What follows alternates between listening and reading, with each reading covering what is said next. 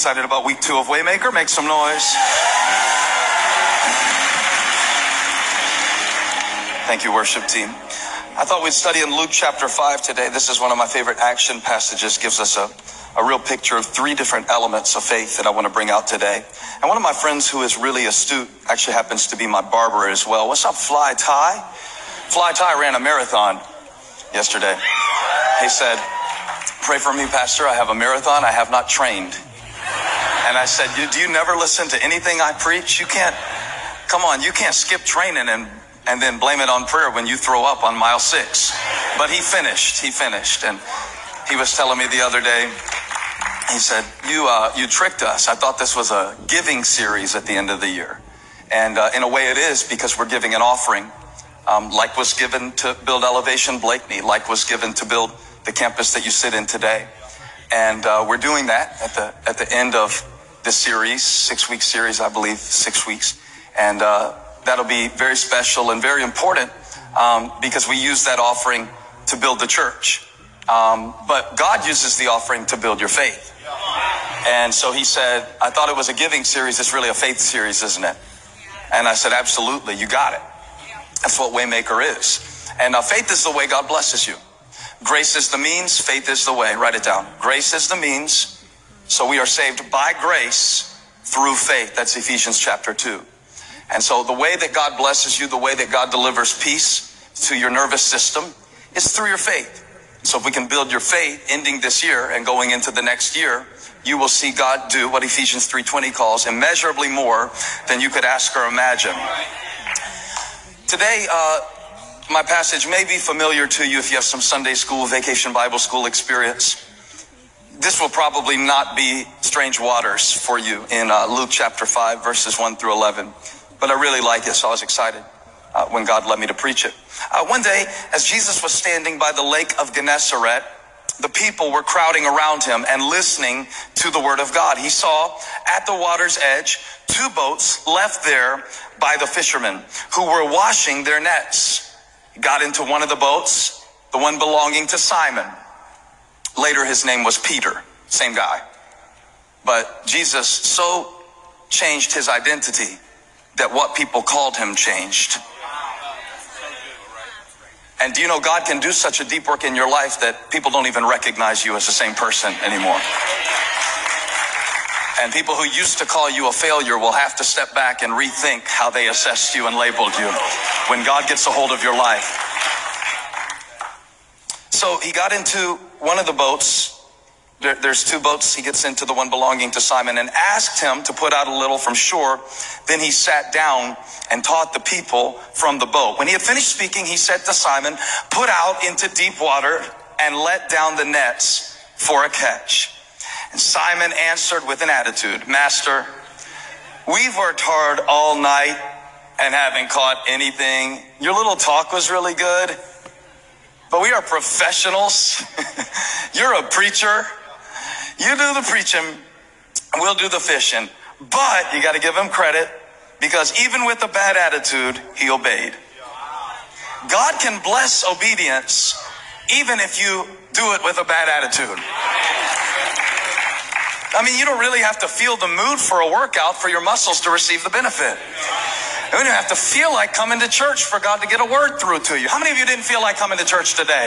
All right, you're going to get the biggest blessing of everybody, because that's called the sacrifice of praise. It's when you don't consult your feelings, because the foundation of your decisions is your faith. Would y'all calm down and let me read my scripture? "Master, we've worked hard all night and haven't caught anything, but because you say so, I will let down the nets." When they had done so, they caught such a large number of fish that their nets began to break. That's probably enough for us to work from for now. Verse 2 says, he saw at the water's edge 2 boats. Verse 6 says, when they had done so, they caught such a large number of fish that their nets began to break. So look at your neighbor and give him my subject for today. Say neighbor. Neighbor. Say favorite neighbor. Tell them you're on the edge of a blessing. Now look at them real serious now, and tell them my title. Say, But there's a catch. There's a catch. Because, central premise, the edge of my next blessing will often be the place of my greatest frustration. And certainly the scene in Luke chapter 5 seems to be that Peter has decided to try it again tomorrow. And just at that moment when he has all the nets cleaned and ready to be stored away, just at the moment where he has the boats positioned to be dry docked, here comes this radical rabbi with the big crowd. Standing room only everywhere Jesus Christ went to preach. People who don't like big churches wouldn't like heaven. Just a side note.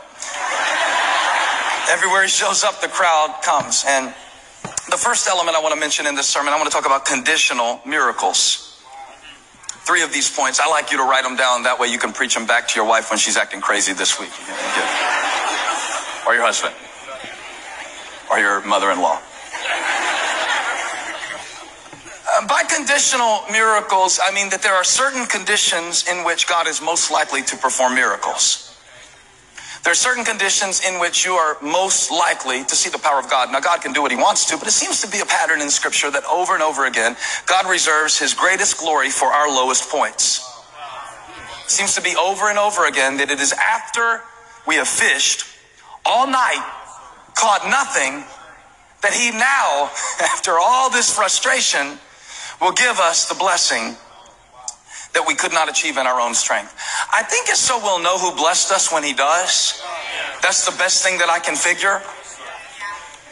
I was at this location a few weeks ago. Actually was there at the Sea of Galilee. The NIV calls it the Lake of Gennesaret. It's more accurate to call it a lake. When you call it the Sea of Galilee, it sounds major, but it isn't necessarily a major body of water. It's the largest in Israel for fresh water, but it's also the lowest. It's the lowest. It's the lowest. This place would become the base of Jesus' earthly ministry. 18 of 33 miracles that the Son of God performed on the earth would happen around the Sea of Galilee. This is the region where he revealed his glory. And so, is there any significance, I believe there is, to the fact that Jesus Christ picked the lowest point? This is the lowest lake, freshwater lake in all of the earth. Did he choose the lowest lake to do his ministry because it was the closest? Or does it say something about a God who often chooses our lowest moments and our weakest places to do his greatest work? Now, that's not for everybody. Some people are doing just fine without God. And you got money, and you got women, and you got stuff, and you got a full schedule, and you don't have time for this God thing. But just in case there is anybody in here who has been in a little bit of a low place, the conditions, touch somebody, say the conditions are right for a miracle.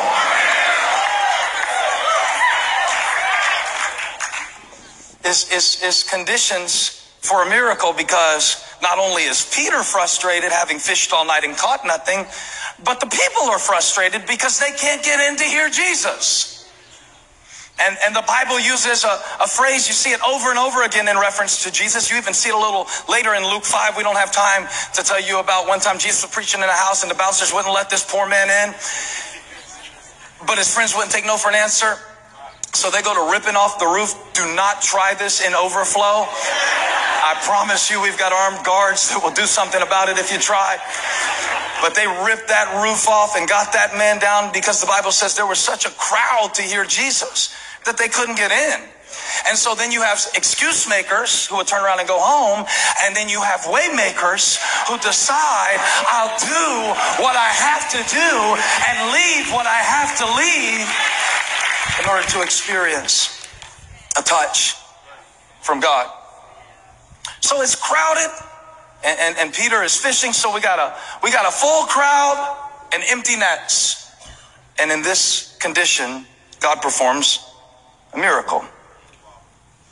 They were listening to, verse 1, the word of God. What were they doing? They were listening to the word of God. Not like you're listening to the word of God today. What you are doing today is listening to someone attempt to preach the word of God. That's not the case here. Because you gotta understand John chapter 1. In the beginning was the word, and the word was with God, and the word was God. He was with God in the beginning. Through him all things were made. Without him nothing has been made that has been made. In the beginning was the word, and the word was with God, and the word was God. Who is this word? This word that was made flesh and dwelled among us so that we could behold his glory, the glory as of the only begotten of the Father, full of grace and truth. They were not listening to a man preach about the word of God. They were listening to the word of God, preach the word of God, an encounter with the word wrapped in flesh.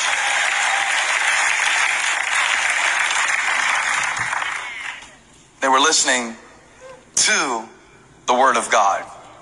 Heaven had a committee meeting. Needed to find a way to get the word into the earth. How shall we do it? How shall we get the word into the earth? Perhaps we could find a Palestinian teenager, a virgin womb. Perhaps he could be born into a crowded stall. Perhaps he could be born into a place that no one would have imagined, nor would they have sought him there. God likes unlikely conditions to perform great miracles. I'm just pointing out a pattern. I'm just pointing out a pattern that it is often at the place of your greatest frustration that God will reveal his greatest glory. I've seen this so many ways in my ministry, even in creativity. Sometimes it's when you're just about to give up on an idea. How many creative people do we have? Just when you're about to throw it away, that you'll see what it was meant to be all along. And we write songs for our church all the time, and some of them are better than others. Some of them you never hear, and you ought to thank God that you never hear them. We don't want to inflict that kind of pain on you. Some of them are just private songs. But sometimes you work on a song. I remember back in 2014, and I sent this screenshot to Holly on Thursday because I wanted her to see something, just a contrast of how something starts and how something finishes. And I sent her a voice memo because I walk around mumbling all the time, little voice memos, little melodies. I have been known to slip away from the table at a restaurant, go in the bathroom stall, and sing a song idea into. And so if we ever share a restroom space, man, and you hear some weirdo, oh, that might be me. That might be me. And I sent her a memo of this old song that I tried to write, a weird little idea called "My Life Be an Altar," and it was a really bad idea. That it was a very complicated thought that I had for the song. So I gave it to Wade, and I was like, do something with this. This is 2014. And he went over to try to write something with it. We were on a songwriting retreat. He came back into the room 5 hours later. I said, you got something? You got something? Did you do something with it? It's a good idea, right? He said, yeah, well, we fished all night and we caught nothing. Basically, is what he said. He said, we tried. We just can't find anything going on. I said, yeah, it's kind of a dumb idea. He said, no, it's not dumb. We just can't, I just don't think, I don't know. I just know. And this little thing had been sitting around Alex for 6 months. I should come over to School of Worship and play it for him. I'm not going to play it for the whole church. It's way too humiliating. But it sat around for 6 months, and Wade said he couldn't make anything out of it. And Chris said that he didn't ever really get it either. And they all said it real politely, but they were basically saying the same thing. And I said, well, we should probably just throw it away.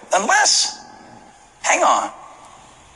What if it wasn't my life be an altar? What if it was just like 6/8 time, and it was like not that moody vibe that I had down there, but just like, what if it's just come to the altar? What if, come to the altar. Am I exaggerating this story, Chris? The Father's arms are open wide. What if it was just that? And Chris goes, if you're going to do that, I got this thing that I've been mumbling into my phone that I thought was stupid too. And he plays it, and it says, are you hurting and broken within? I said, Chris, did you just say, Are you hurting and broken within? He said, no, all you hurting and broken within. I said, no, it's are you hurting and broken within. It's a question. It's going to open the whole song. It's going to be an invitation. And 4 hours later, we had the song. And 3.5 years later, this week, it was the #1 song on all Christian streaming songs. But I was telling you that because you got some things in your life that you're just about to throw away. I mean, I was just about to quit. Just when I thought it was nothing, God said, give me that back. Just when I was putting up the boats on the shore, just when you were walking away from the marriage, just when you were about to quit praying for your kid, God says, it's not over. High five 3 people and say, not yet, not yet. The devil thought he had him on Saturday, but there's a catch. It's a setup. Sunday's coming. It's not over.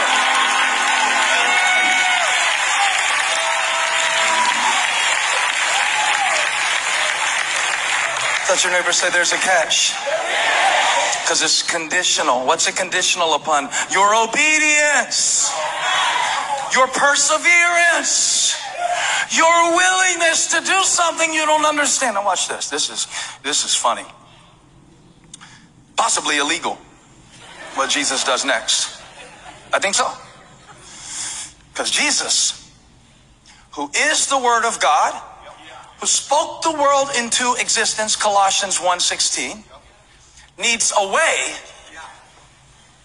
to get out into the world that he made the message that he is. He needs a way. This is crazy because the maker, in the beginning was the Word, and the Word was with God, and the Word was God. He was with God in the beginning. Through him all things were made that were made, and without him nothing has been made that has been made. That one, the maker, needs a way to get the Word.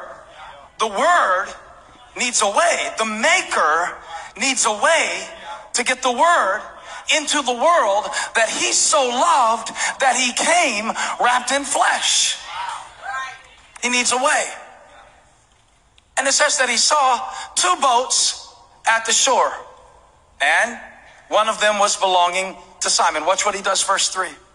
He got into one of the boats. Okay, you're looking like that's normal. No conversation. No lease agreement. If you don't think this is weird, try it when you leave church today. No, I'm serious. If you don't think this is weird, just find the nicest car that you like in the parking lot.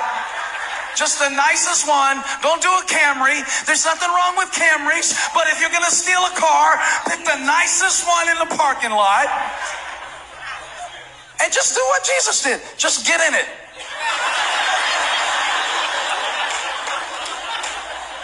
And when they come up to the window and ask you, what are you doing in my car? Say, I noticed your elevation sticker. I figured you're a Christian. I need to use it. Can I have your keys? Because it's essentially what Jesus does. He sits down in the boat, the one belonging to Simon Peter. Okay? Why did Jesus pick Peter? You ever thought about that? I have. Because I can think of a lot of reasons why he wouldn't pick Peter. A lot of reasons why he wouldn't pick Peter. Peter was impulsive. Peter was a know-it-all. Peter was violent. You don't cut off people's ears if you had a normal upbringing. That's not something that... Peter had a filthy mouth. Peter. I heard one preacher say, because Peter was bold. That's why Jesus liked him. He was bold. I don't think so. Because remember, the Bible was written pre-Uber. And Jesus had a lot to accomplish in 3 years. The word had to get out. Touch somebody, said we got to get the word out. How are we going to get it out? No Facebook. No YouTube. No Instagram. You know why? I have come to believe that the reason Jesus picked Peter is because he had a boat.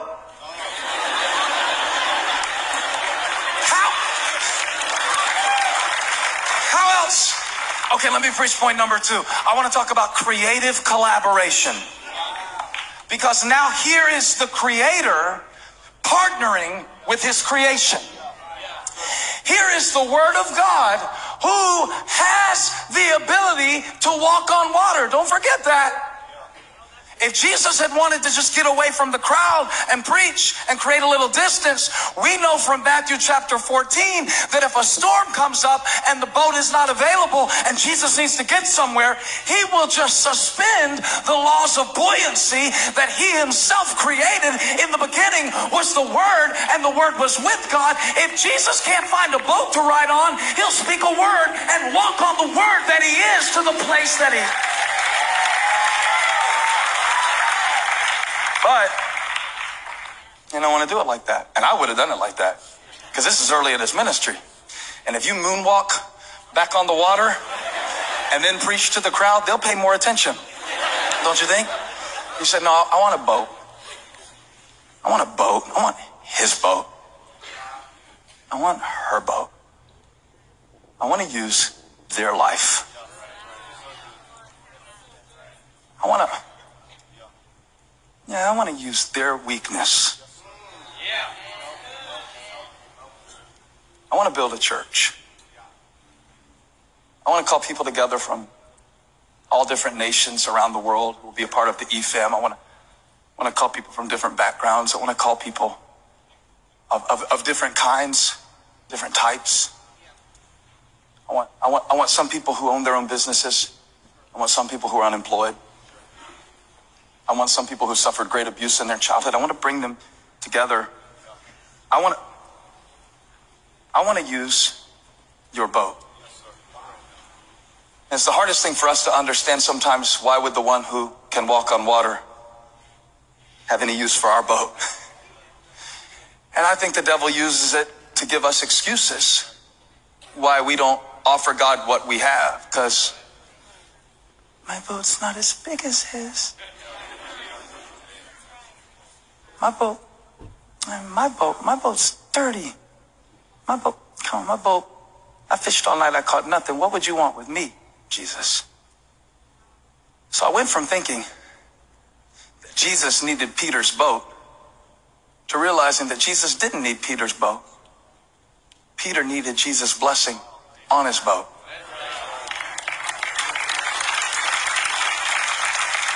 Because that same thing happened to me in the area of giving. When we give the offering, I thought that giving was the way that we supported the church, to keep the lights on, to keep the salaries paid.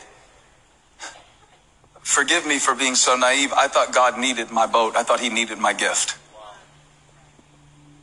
A little bit of life rolled by and I realized that God was God before I ever showed up. And I'll put this out to you. There were 2 boats on the shore. So I believe if Peter had said no, Jesus would have got in the other one. It means he doesn't have to use us. He chooses to use us.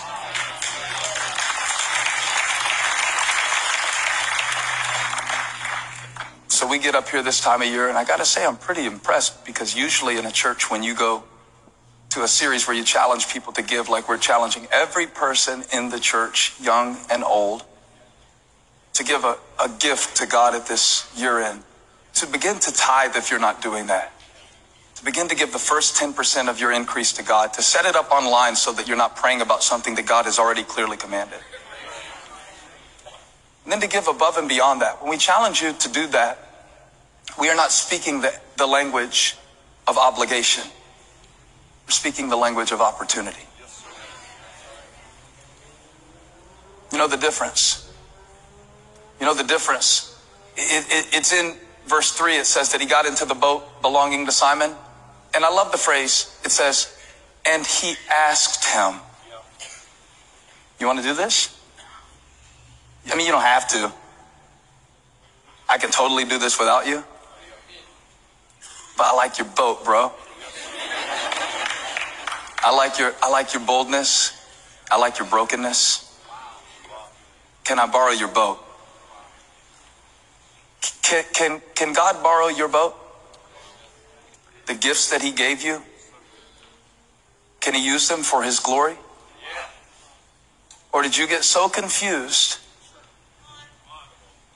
about who made the trees that you lost sight of the fact that everything that God gave you is on loan? You can't take it with you. Giving releases me to remember that it was his boat to begin with. In the beginning was the Word. And the Word was with God, and the Word was God. He was with God in the beginning. Through him, all things were made. Peter had a boat, but the boat had to be made of something. Peter had a boat, but the boat had to come from somewhere.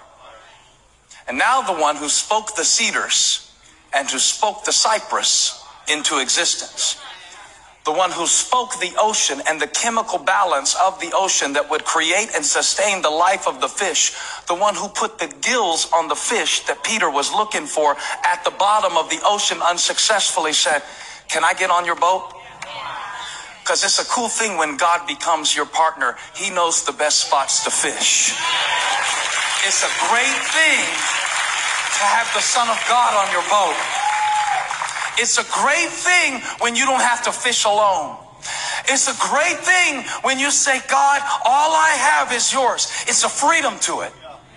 I can't explain it if you've never experienced it, but it's a freedom to it. When you come to the end of yourself and your boats are pulled up on the shore and Jesus says, "Now that you've done all you can do, will you give me a push?"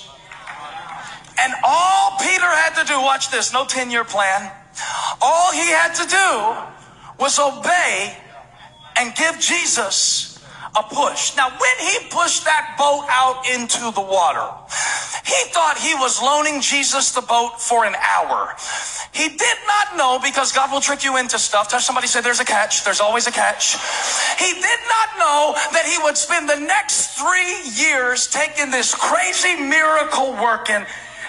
He didn't know that the deaf ears would be opened after they got off this boat. He didn't know that blind eyes would see because Jesus got a ride on his boat. You never know what God will do until you let him on your boat. You don't know. You can't know. And that's what faith is pushing out into the deep when you don't know the result. And it's letting down the nets for a catch. Touch somebody, say, "There's a catch, there's a catch, there's a catch." Oh, Jesus said, "I know you can't see it, but I can see it because I stocked these waters you're fishing in. There is a catch." See, I think Tom Lehman was telling me this. He said, fishing is like the Holy Spirit. You can't see the fish, but they're there. And the more you learn about it, the more you will know how to fish in the right places. The more you follow him, the more you hear him, the more you get acquainted with his voice and say, "I don't see it, I don't feel it, but God, if you speak it, I'll do it." Not because I feel it, not because I see it, not because I understand it, and not because it makes sense. But if you say so, I will. If you say do it, I'll do it. I want the obedience of God to be the guarantee of my inheritance. And this brings me to my final point. Can't believe it's over already, can you? I don't think I'll be able to preach it this way again. This is a special moment. God is doing something in this moment. I want to talk to you about connected blessings. The biggest problem that Peter and his boys had before Jesus occupied their boat was no fish. One word from Jesus, and their biggest problem was breaking nets. That's the way I really see the church that God is building here, and he's building it. But we get to let him use our boat. You see the volunteers out there? That's people who brought their boat to church. Oh, in every church, there's two different groups. There's the crowd, and they get the message. They come, they get the message. If they feel like coming, they come. If they don't, Facebook. But then, within every crowd, there's a crew. And when Jesus spoke to Peter, he said, "I see you out there in the crowd. Would you be interested in stepping out of the crowd and be a part of the crew, can I use your boat? Now, the crowd is not bad. It's a great place to start. The crowd gets the message. The crowd gets the message, but the crew gets the miracle. When they had done so, they took in such a large number of fish that the next thing they had to do was call their partners. I believe this is verse 7.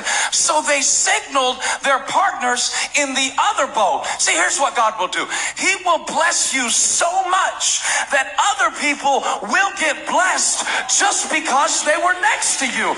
Touch somebody and say, you ought to be glad you're sitting next to me today, because I am so blessed with the presence of God. Everything next to me is going to get blessed too.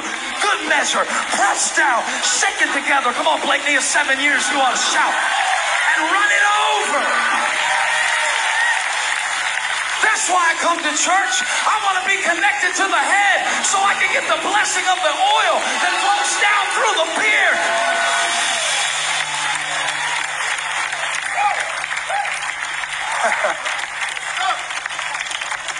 I sat the boys down. Touch somebody, say, there's a catch. Okay, don't say I didn't warn you. There is a catch to this message. I sat my boys down yesterday to write my check for this offering. I always hate these series until I write my offering, because it's a process of going through, inventorying my nets and my boats and seeing how much of it I still think is mine, and asking God, do you want to use anything that you gave me? Now, when people do it, they do different amounts. Some people, their amount may look big to somebody, but it might be $1 million. People have done that. But for them, it was something they could do alongside somebody who could do $50. Then you get to see everybody do something together. The rich man's gift, the widow's mite, now blended in these walls.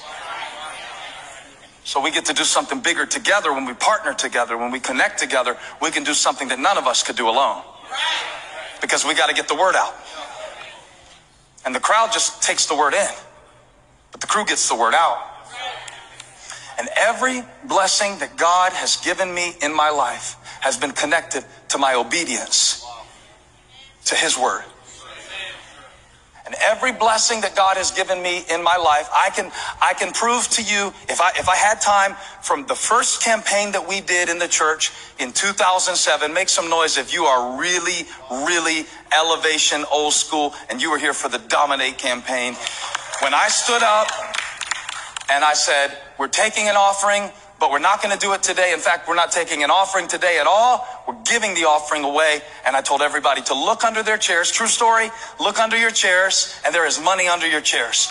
Reach under your chairs. Half the people didn't move because they thought I was pulling something on them. But there was really money under every chair at the church. Don't go feeling right now. I don't do that anymore. The church is too big. That was a one-time thing. But it was something the Lord spoke to us. And I had them pull out the money, different amounts. Some were $1, most were $1. There were some $5, $10, $100, even $1,000 in $1,000. But I said, that money is yours. We're not taking an offering. We're giving away the offering this week. The amount that would normally be the offering, it's under your chairs. We divided it up. It's under your chairs. But there's a catch. There's a catch. Don't spend it. Use it to bless somebody. Put it online, what you did. We'll see what God can do through us. And everybody, I think everybody did it. I prayed that everybody who spent the money would get diarrhea, so.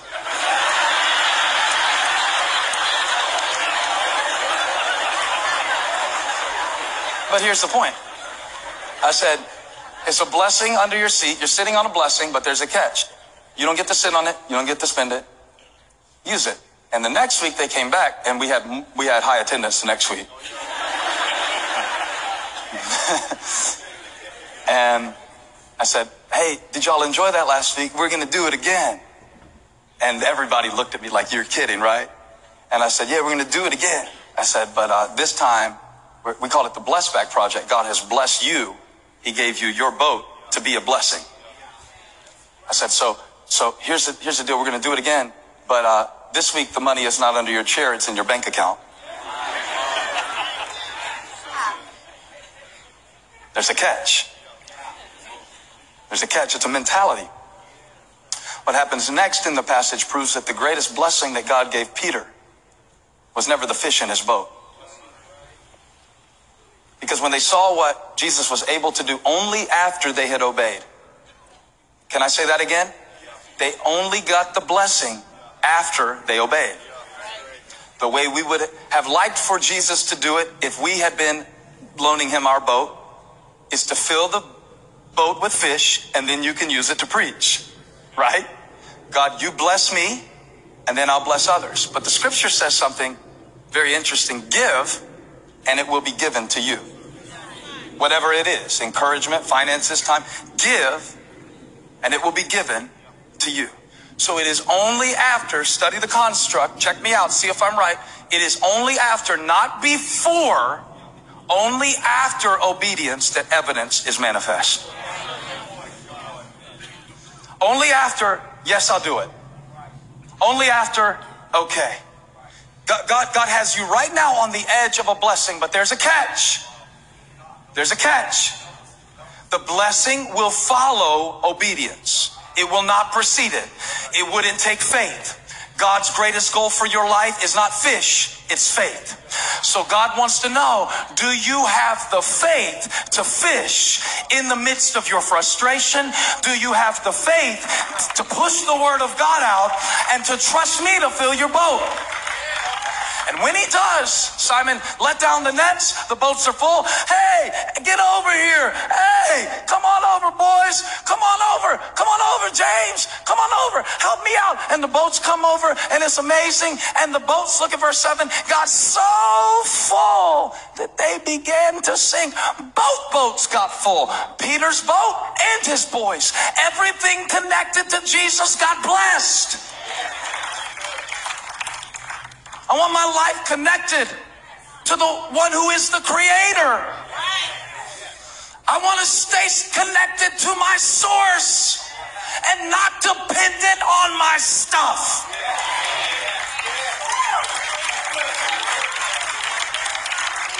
And when Simon Peter saw this, verse 8, he said, boys, get the scales ready. We're about to be millionaires. And Simon Peter saw this. That wasn't the real scripture. He fell at Jesus' knees and said, I don't deserve this. That's a good posture. I know I don't deserve it. I told the boys the other day, when I sat them down, I know I brought it up here. Yeah. This checkbook. I had to teach them what a check was. I've done this before. I said, we're getting ready for the offering. I took them back to 2007 when the people gave toward a building that we hadn't even identified yet. We didn't even know what we were raising money for, just raising it by faith. And they did it. They did it. And over again. You can see it now. 17 campuses, all the millions of dollars of outreach all around the world. The online community, getting the word out, just getting the word out, getting the word out. Thousands of people getting the word out, getting the word out, getting the word out, getting the word out, getting the word out. And so I explained the story behind this offering to them. This is one of those that I did not ask Holly's permission before I wrote the number, because it's significant to me, because it's amount of money of something that was a dream of mine that came true this year. And I don't have one stream of income. I have different streams of income. And this is a stream of income that I've been praying for. Not the income, but the influence that created the income. And I've been praying for it for many years now. In fact, without going into great detail about it, I prayed about this before I prayed about starting the church. And it happened for me at a new level this year. Without boring you on the details of that, I went and looked up the exact amount of the increase that came from that dream that came true in my life. And I made the check to the exact amount, to the penny of that. And here's why. Here's why I did it. Because I was studying about this passage. And I noticed how Peter, the moment of this great miracle, in verse 11, well, we should probably read verse 10, when Jesus looked at him and said, don't be afraid. From now on, you will fish for people. And then I read what Peter did next. It said that Peter pulled his boat up on the shore, and not just Peter, but they. Because the people connected to you will follow your example. Fathers, mothers. So they pulled their boats up on the shore, left everything. They left what they had just been blessed with for a greater blessing that was ahead.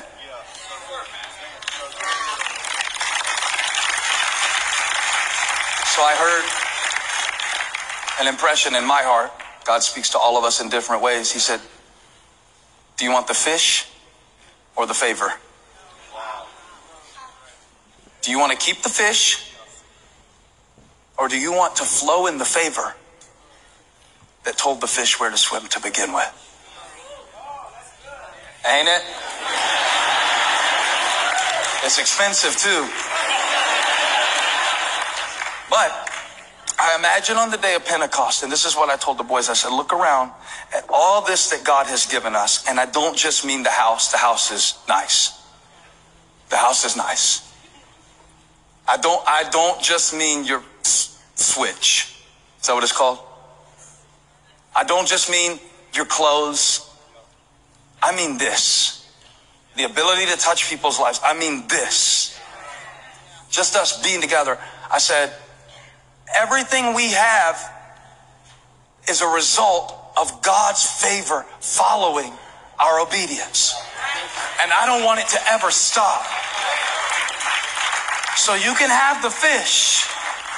I want the favor. You can have the fish. I want to walk in the favor of God, and surely goodness and mercy will follow me all the days of my life. If I follow Jesus, favor follows me. You can have my boat. You can have my heart. You can have it all.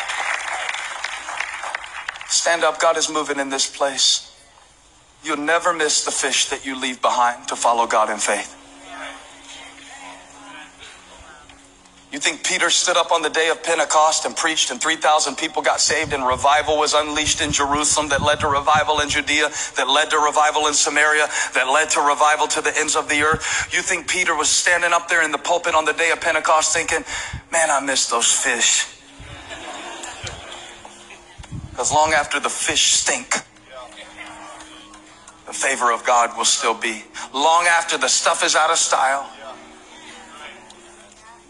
only what's done for Christ will last. Only one life. It soon shall pass. Only what's done for Christ will last. Can I get a push? The word of God needed a way into the earth. Can I get a push? That's what God is asking his church today, as so many times before. You want to go deeper? You want to go farther? You want to float? You want to flow in the favor of God? Let me use your boat. If you don't want to, it's fine. Because there's another boat. There's always another boat. I sure would like to get in yours. Because I made you, and I gifted you, and I graced you, and I blessed you, and I kept you. And I put you where I put you.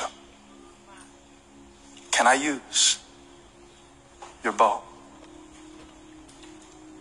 We pray now the prayer of surrender.